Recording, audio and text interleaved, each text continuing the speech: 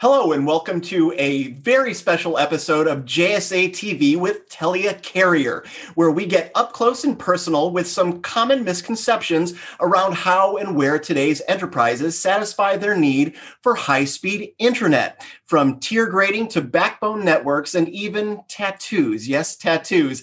We'll uncover it all today in our discussion. I'm Dean Perrine of JSA, and joining me today is Mr. Matthias Friedstrom, and he is Telia Carrier's chief evangelist.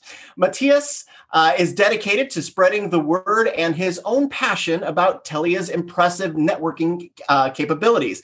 In fact, Matthias once said if he had a tattoo, it would be a network.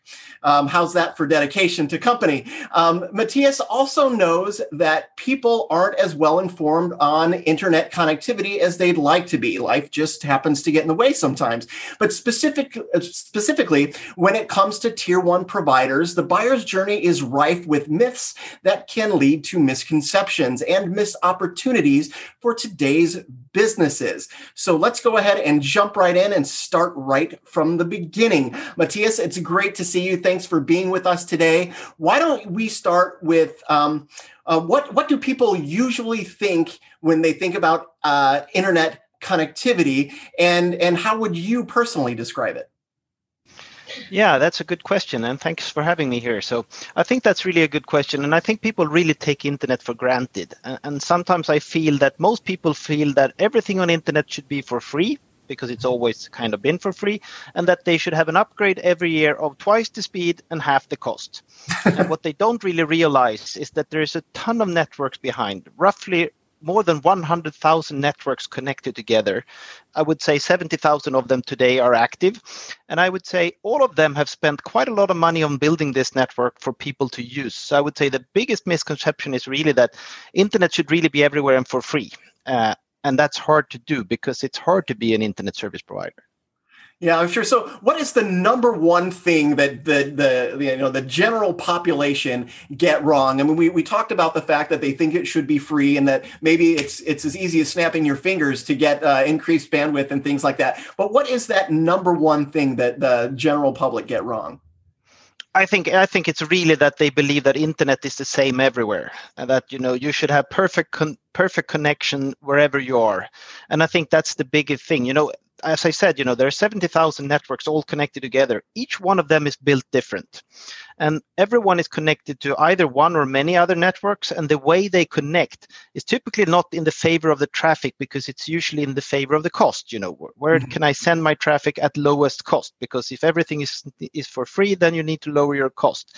And I think that's the biggest misconception that people have, that wherever you go, you should have perfect internet. And that's not really true. And also the way you connect to the internet is very different. Depending on what service provider you have, your experience will be very, very different. And that's what people don't really understand. They think everything is internet and it's built by one company and it's just everywhere. So excellent segue. Let's talk a little bit about the many different internet connectivity providers, and the various tiers of providers.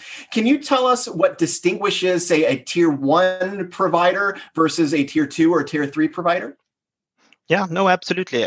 The way internet is divided is that it's divided itself into tier one, tier two, and tier three networks, where the tier one global networks, which is roughly 10 to 15 networks around the world, they are truly global. They're all connected to each other in some shape or form and kind of forms the internet backbone. Then there are more regional networks. And regions here could be the entire US continent or Europe, but they're more the tier two networks. Mm-hmm. And then we have country-specific, region-specific, city-specific networks, and that's when tier three, tier four comes in.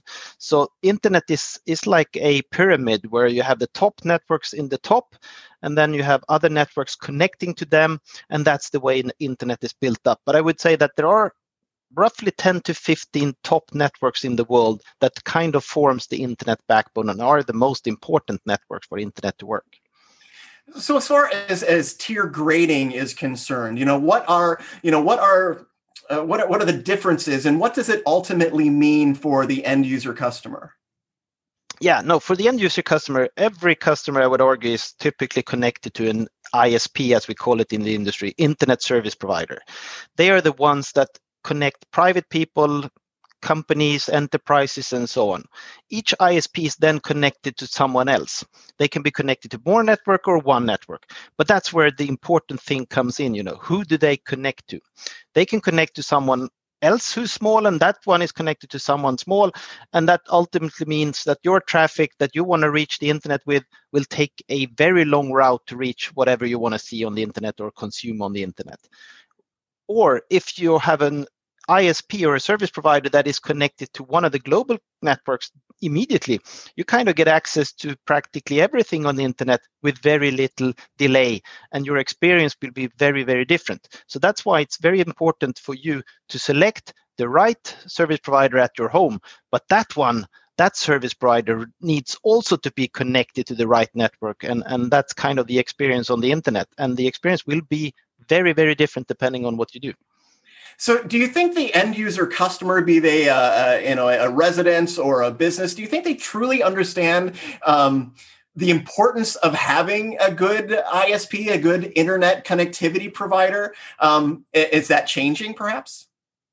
I think so far, I don't think they have been aware of this. I think they've been kind of happy with whatever they've had, because I think internet is the big trust-based network. There are no police, there are no rules on internet. Everyone can build their network in any shape or form they want. But of course, there's some guidelines to follow and so on. But I would argue that the experience they get has been very good, because if internet is best effort so far has been very good. But what I see now coming is that more and more things will be online. More and more companies will be online only. And even enterprises are starting to use internet applications, various applications typically hosted in a cloud service somewhere.